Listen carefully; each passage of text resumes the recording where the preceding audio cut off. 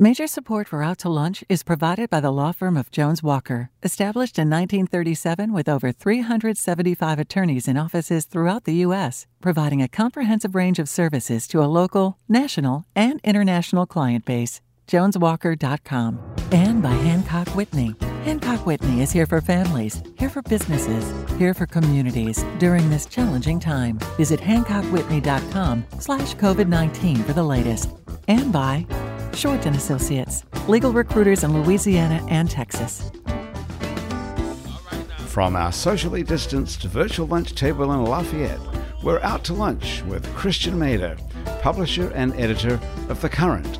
It's business, Acadiana style. Welcome to Out to Lunch. I'm Christian Mader. There's a Latin saying you've probably heard, in vino veritas, in wine truth, and I think it's due for an update. Vodka is far more transparent. The art of distilling vodka is the pursuit of purity. There's nothing to hide behind. It actually makes a pretty good vehicle for a story to tell, and telling a story is important if you want to get a leg up in the beverage industry. Of 220 million cases of alcohol sold each year in the U.S., 34% is vodka, the most among hard liquors. So how do you tell a good story? You start with a grain of truth. In J.T. Mellick's case, that's rice. A distillery born on a rice farm in Branch, Louisiana, J.T. Mellick's vodka is a genuine Louisiana product, and in that respect, it's a one-of-a-kind in a distilling sector dominated by potatoes and rye. My guest, Mike Frugier, started J.T. Mellick to add a new dimension to his family rice and crawfish farm. It's no gimmick either. J.T. Mellick is a premium spirit that doesn't hide where it comes from. It's named for Mike's great-great-uncle who migrated to Louisiana to start the farm. The distillery is a new part of the business, and Mike still helms crawfish and rice farming operations too. The label is also working on a rice-distilled whiskey. Mike Frugier, welcome to Out to Lunch. Thank you. Thank you for having me. When you've got a story like Mike's, you might not need a great storyteller to sell it, but some companies don't have such a strong sense of who they are and why they are. That's where my next guest comes in. Jan Risher is CEO of ShiftKey and a longtime columnist, most recently writing for the Acadiana Advocate. She did her time as a journalist too, and now teaches a course in memoir writing online.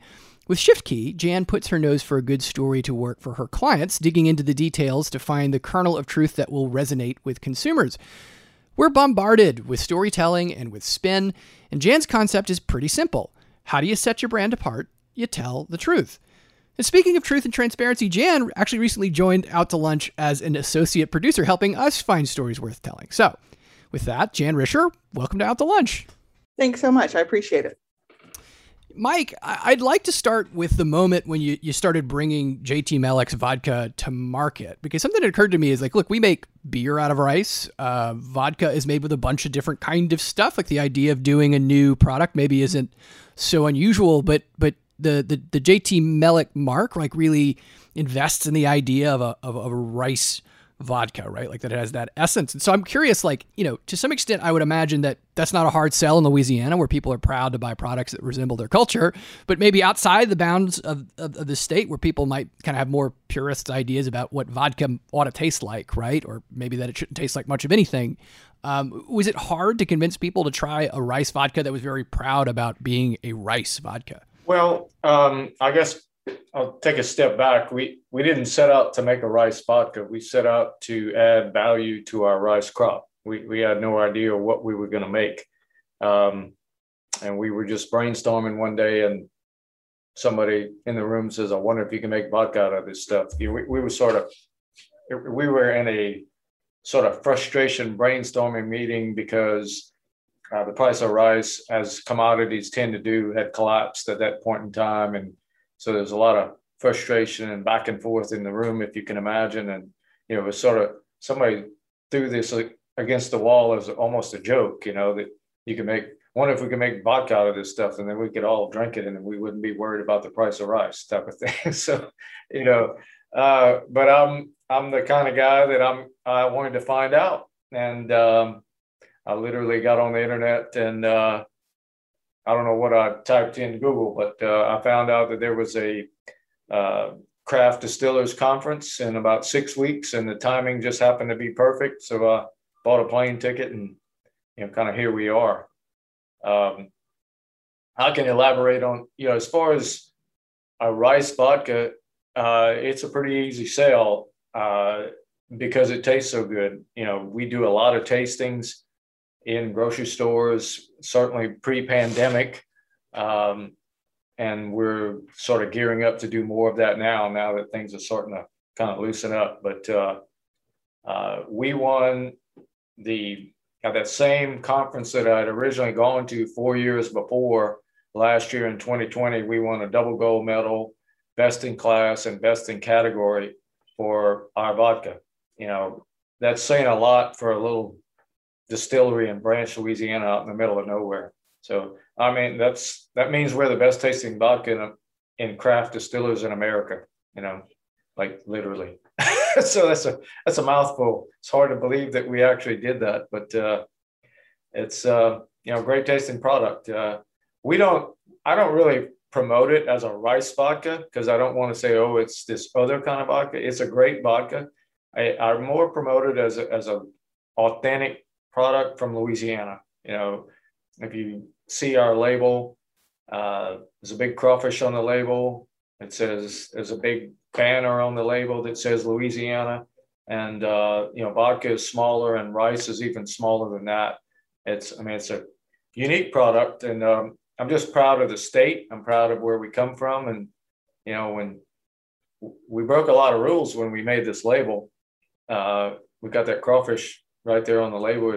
It's huge, and people, when we were designing that, people that were experts in the industry says, you can't put a crawfish on a vodka bottle. What does that have to do with that? So, well, you just don't understand Louisiana. So I think we got it right. So yeah, I mean, obviously, Louisiana is a great way to tell a story, right? Louisiana's got a way of flavoring any idea in people's mind. And storytelling is a big part of how you bring a new product to market. So, Jan, your idea is just tell the truth. And I hear people shout that at me as a journalist all the time. I feel like it seems like a simple idea, right? Stick to the truth and it'll set you free. But maybe not. I mean, aren't all brands really just trying to tell the truth about who they are? I mean, talk to me a little bit more about why that's such a novel idea in PR. Well, I mean, embellishment comes pretty easily for some people, and sometimes it doesn't help. They think more is better, but sometimes more is just more. And if you, to use the vodka example, if you get down to the most basic element of it, one of the things I think is fascinating about JT Mellick, for example, is Mike's wife, Courtney, once told me that the rice they use is rice that, and you can correct me, Mike, on any of this, but it's a rice that blends well with other things, kind of like rice and gravy. And so that rice blends well as a vodka with all sorts of other mixers. I think that's fascinating. Mike, do you want to jump in there? Did I get it all that right? You are. I'll say that when we were choosing, I guess the variety of rice, the type of rice, we tried a lot of different things, but I had a hunch on what was going to work, and I'm a cook and like to cook for groups, and rice is always part of the meal. And we know our favorite rice and, that sort of thing. And a lot of those characteristics turned out to be the right product for the bottle, or right product for the ferment, if you will, that produces the spirit. So the essence of the grain matters, if that makes sense. What variety did you guys land on? Well, the variety is sort of that's part of our recipe, so I don't publish that, but okay, needless to say, we grow it, and we're growing more and more of it. It may not matter what kind we use at some point in the future, but it might matter right now. There's been other rice vodkas that don't quite taste like ours, and so it's I don't know. I'm just paranoid about publishing my recipes. So I'm not digging for your secrets. I just, at some level, it's like it would have been surprised to find out it was popcorn rice, right? I mean, it's something that's like very aromatic or fragrant kind of thing. It's common stuff that we grow in Louisiana, but let me just say that, if it tastes good, then it's probably going to make a good vodka, so. Okay. I mean, it's interesting enough to learn that, look, it might be common sense to you, but I don't know that your average consumer would assume like the different grains of rice would actually impact the flavor in that way, which I think is to your point, Jan. Like the idea that, like, look, when we're talking about these details that matter, a consumer might find it fascinating that of 10 different varieties of rice. Some people may not even know that many different types of rice. Like this one is the secret one, and we're not going to tell you what it is. That's fair play, but that it matters, that you can't just sort of grab your, I guess, garden variety. That's definitely not. Yeah, the whole process matters. It's not just the rice. The way we ferment it, the type of yeast we use is probably equally as important, probably 50% of it or more. If you think about a spirit, almost the way you think about a craft brewery. So you can go to a craft brewery and they've got 20 different kinds of beer, and the differences between each type of beer are just a few more pounds of hops or a few more pounds of sugar or whatever it is that they're adding to their batch that really adds the essence of that particular beer. And distillers are essentially beer makers at heart. I mean, we all do the first step the same. We all make a beer. And then the difference between me and a brewery is that we don't drink our beer out of the ferment. We take that beer and then we distill it. And we separate the water from the alcohol. And depending on that process and how we manage that distillation depends on what the product comes out as, whether it's a low proof whiskey or a high proof vodka. That makes sense. So Jan, what I'm thinking about is like getting to essences, right? Which I imagine is a lot of what you have to do when you're sitting with clients. And so something that comes to mind is, right, the idea that somebody might, like Mike, have a strong sense of the company's story. Some people may not. But do you find that, like, you run into cases where you bring an idea of what a company's story is and you meet a little bit of resistance and you're saying, well, but guys, this is the story. This is the thing that will really connect with consumers. And how do you get them to see the narrative from your point of view? You're not always successful, and that is something that happens often. Well, not often. It happens occasionally where, like, I walk into a place and I would just go, this is the story. But for whatever reason, they have a hesitancy, or a lot of times companies and individuals are so deep in the muck of it all that they just fail to recognize stories. And we talk a lot about news judgment, even in public relations. And I think that that's been part of our success as a public relations company, is the fact that I was a journalist for a while and I know how to recognize stories. And also leading our clients to those, to embrace the stories.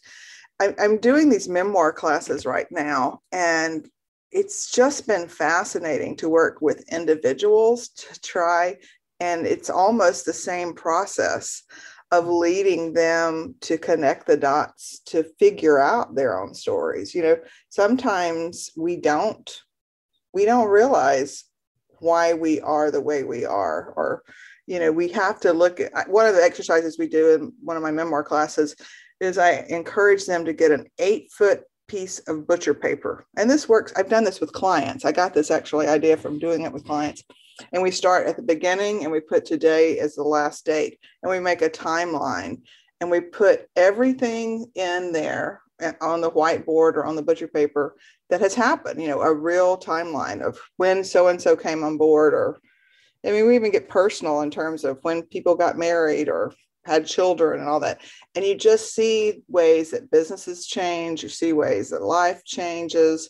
It's super powerful to take the time really for someone to prompt you to ask all the questions that seem so obvious to you that you don't even notice.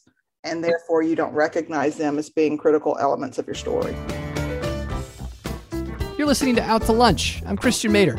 I'm talking to Jan Risher of ShiftKey and Mike Frugier of JT Mellick. Mike, it occurs to me that, look, you come from a line of farmers. Like the farm that you guys are working from has been in the family for a long time. That's the namesake of the brand and all that. But obviously you're still operating as a crawfish farmer, rice farmer.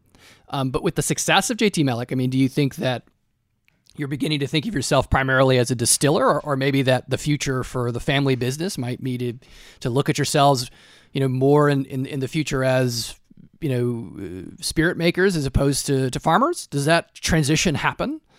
Oh, it may happen, but we're we're a long way from that. We're still very much farmers. But taking a step back to your previous question, and getting help with your story, I'd like to add to that. When we first started developing our story, I didn't come to the table with the name J.T. Millick, and I didn't come to the table thinking that I was a fourth generation rice farmer. It was really after we sat down and started putting our story together that I remembered things that my grandfather had told me, and I can go into that if you'd like me to in detail in the bottles, because it's really all there. J.T. Millick was my great Uncle John, and they immigrated from Germany. They settled originally in the Midwest, somewhere in Indiana, and they decided to move to South Louisiana for better opportunities to buy land, cheaper land, whatnot. It took them 2 years to get here. They settled out here in the middle of the marsh, so to speak. Louisiana's landscape in the southern part in the prairie was a much different place than it is today because they didn't have drainage back then. So there were high ridges and there were freshwater marshes everywhere. And those freshwater marshes turned into the original rice fields. And they planted a style of rice called Providence rice. And Providence had to provide the water because if you didn't get the right rainfall, you didn't have a rice crop. There was no irrigation, there was no pumps, there was no machinery to pump water out of the ground. So they had to depend on Providence to provide those original grain crops, if you will.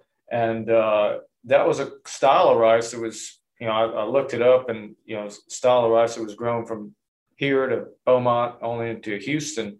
And that was the birth of the rice industry. And so, we started putting our story together, and, my grandfather always talked about Uncle John, and, just kept working, and we kept working on the story. And, it all seems obvious now, but it wasn't when we first started working on the story. It wasn't even remote. You would be amazed at the crazy names we came up with. And, and here I am now, I tell the story with ease. And I'm a fourth generation rice farmer. I never thought of myself as that, I'm still here on the farm, and I'm just farming because that's what we do, but the story, if you really put it all together, it becomes an amazing story. And it was always there all the time. I didn't even know it. So. And that's exactly what I'm talking about. Like, it's there, but sometimes people don't connect the dots. And my theory is it makes life make a lot more sense. It makes products make a lot more sense. It makes organizations make a lot more sense when you take the time to connect the dots and figure out at least that story. There's always other stories as well, but you've got this one big overarching story that can build a product, for example. Do you find that stories repeat? Like that there are similar patterns? And I don't mean to say that like people don't have stories that make their brands unique, but that maybe in the process of discovery, like you just described, like how often it is just kind of putting the pieces together, or some kind of like rubrics that you can use to kind of figure out where that story is going to be. So you're not just starting blind. Yeah. Well, one of the things I do, and I'll just talk for a minute about the individual memoir things. There's some real basic questions. We all have. Hopefully we all have some love story that when we just approach love with wild abandon, and that's always a good story. I'm sure I could ask you, when did you in your life approach love with wild abandon? And you're welcome to tell us if you'd like, Christian. Me? Yeah. I've actually been, I'm married, and I've been with my high school sweetheart since I was in high school. I guess they don't call it a high school. So I approached love with wild abandon when I was like 17. So 20 years ago. Do you remember like the details of it? Because another thing I tell my students and my clients is, this is corny, but I say it, specific is terrific. And of course you already know that as a journalist, but like, you remember like that moment when, you know, you just weren't even thinking straight because you were so in love. So my point is, like, there are questions you can ask individuals. There are similar questions you can ask businesses, where everybody has a story about those things. You know, for individuals, when was a time you were seriously hurt or sick? And the surrounding of when was a time, you know, what was the story of your birth? What was the story of your parents meeting? There's just so many, so much power to story. There's a guy from Emory University, his name is Marshall Duke, and he's done all this research on story and the power of story, and specifically the power of story for children. And children who know their family stories better are more resilient than children who don't, period. I mean, there's no question about it. And like, this guy, Marshall Duke, has even developed these 20 questions to ask children. And to a person in the research he's done, he's been doing this research for 4 decades. The children who can answer the stories about, you know, where their parents met, what kind of work their grandparents did, if there was a relative whose face got stuck in a specific grumpy because they stopped smiling, those kind of, I mean, that's a little bit of a silly question, but the children who can answer the questions about their family turn out to be more successful because they're simply more resilient. And he says it's because they have an intergenerational sense of self. Their story is bigger than themselves. They're able to figure out where they fit in their family's constellation. And there's power in that. And there's power in stories for organizations and businesses as well. We do a lot of work also for nonprofits. I love helping nonprofits get to that and tell their story and resonate with others.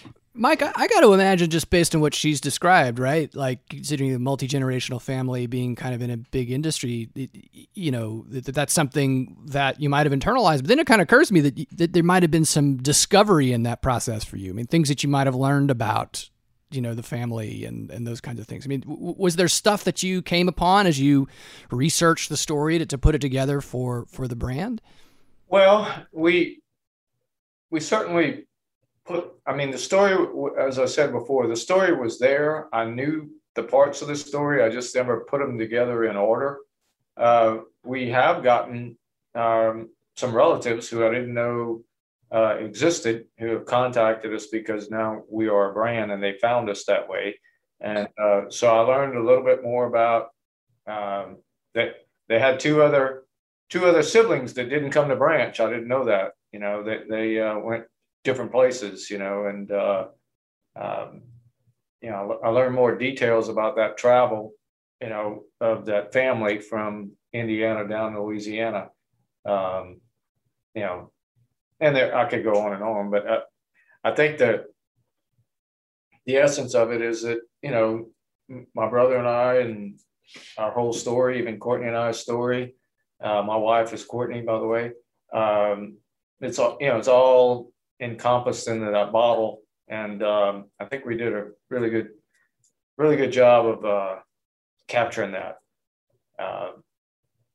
And you know, I do talks all over the state now, different community groups, Rotary Club, Kiwanis, you know, that sort of thing, and it's really cool to have the story to tell it, you know, and it makes the whole talk that much more interesting. People want to know about the product itself. They want to know about the process, but the story kind of ties everything together, makes it authentic. So, and we are, you know, I guess probably the most important thing, the whole reason I started the brand is for the future. It's for the next generation. You know, it's so that you kind of asked that earlier. I don't know if we'll become distillers and less of farmers or how that's going to all play out.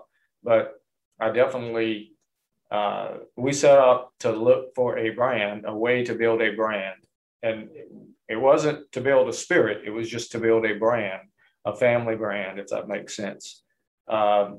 Because we've been farmers our whole life, and farmers by definition are commodity producers. I own another company where we process another commodity and distribute it, but it's a commodity. Nobody knows our story. We're just another commodity competing against other commodities for a price. And I'm hoping to change that model where we deliver more value and we have a much stronger connection with our ultimate customer, I guess, because of the brand. People are loyal to their brands, and you can kind of set yourself apart. It allows you to ultimately build a better product because people are willing to support you a little more than, the cheapest vodka out there, if that makes sense. Because they've got some cheap, nasty stuff out there, I guess, and so anyway, I don't know if that makes sense, but that's what we set out to do. I set out to build a brand. It turned out to be a spirit, and our whole story is right there in the bottle. So. Well, it sounds to me that regardless, it would make for another story that we could tell. Jan and Mike, it was great having you both on the show. Thanks for coming on Out to Lunch Acadiana. Thanks so much, Christian. Take care. Thank you, guys. I really enjoyed it. Appreciate being able to tell our story. My guests on Out to Lunch Acadiana today have been Jan Risher of Shift Key and Mike Frugier of JT Mellick Distillers. We edited this show to fit the time slot here on KRBS, and you can hear more of our unedited conversation and find out more about Jan and Mike and what they do by listening to the Out to Lunch Acadiana podcast, which you can find anywhere you get podcasts and on our website, itsacadiana.com. If you want to know what we look like, you can find photos from this show on itsacadiana.com and on our social media. These photos were taken by Jill LaFleur. You can find more of her work at lafleurphoto.com. Next week, Out to Lunch Acadiana will be live and in person at the French Press in downtown Lafayette. Until then, you can go to the French Press yourself for breakfast or lunch or order it for delivery. Out to Lunch Acadiana is a production of INO Broadcasting for itsacadiana.com and KRBS 88.7 FM. The producer of our show is Grant Morris. Our technical producer is Eric Merle. Our associate producers are Marley Richard and Jan Risher. Our researcher is Christine Banowitz. I'm Christian Mader, editor of The Current, Lafayette's nonprofit source for local news. And to find out more of what matters in Lafayette, head over to thecurrentla.com and sign up for our newsletter. I'll see you here again next time around our regular lunch table for more Business Acadiana style on Out to Lunch Acadiana. Bye-bye. Major support for Out to Lunch is provided by the law firm of Jones Walker, established in 1937 with over 375 attorneys in offices throughout the U.S., providing a comprehensive range of services to a local, national, and international client base. JonesWalker.com. And by Hancock Whitney. Hancock Whitney is here for families, here for businesses, here for communities during this challenging time. Visit HancockWhitney.com/COVID-19 for the latest. And by Short & Associates, legal recruiters in Louisiana and Texas. Mitchell Foreman wrote and performs all the music on Out to Lunch. You can hear Mitchell's music anywhere great jazz is sold or streamed, and at mitchellforeman.com.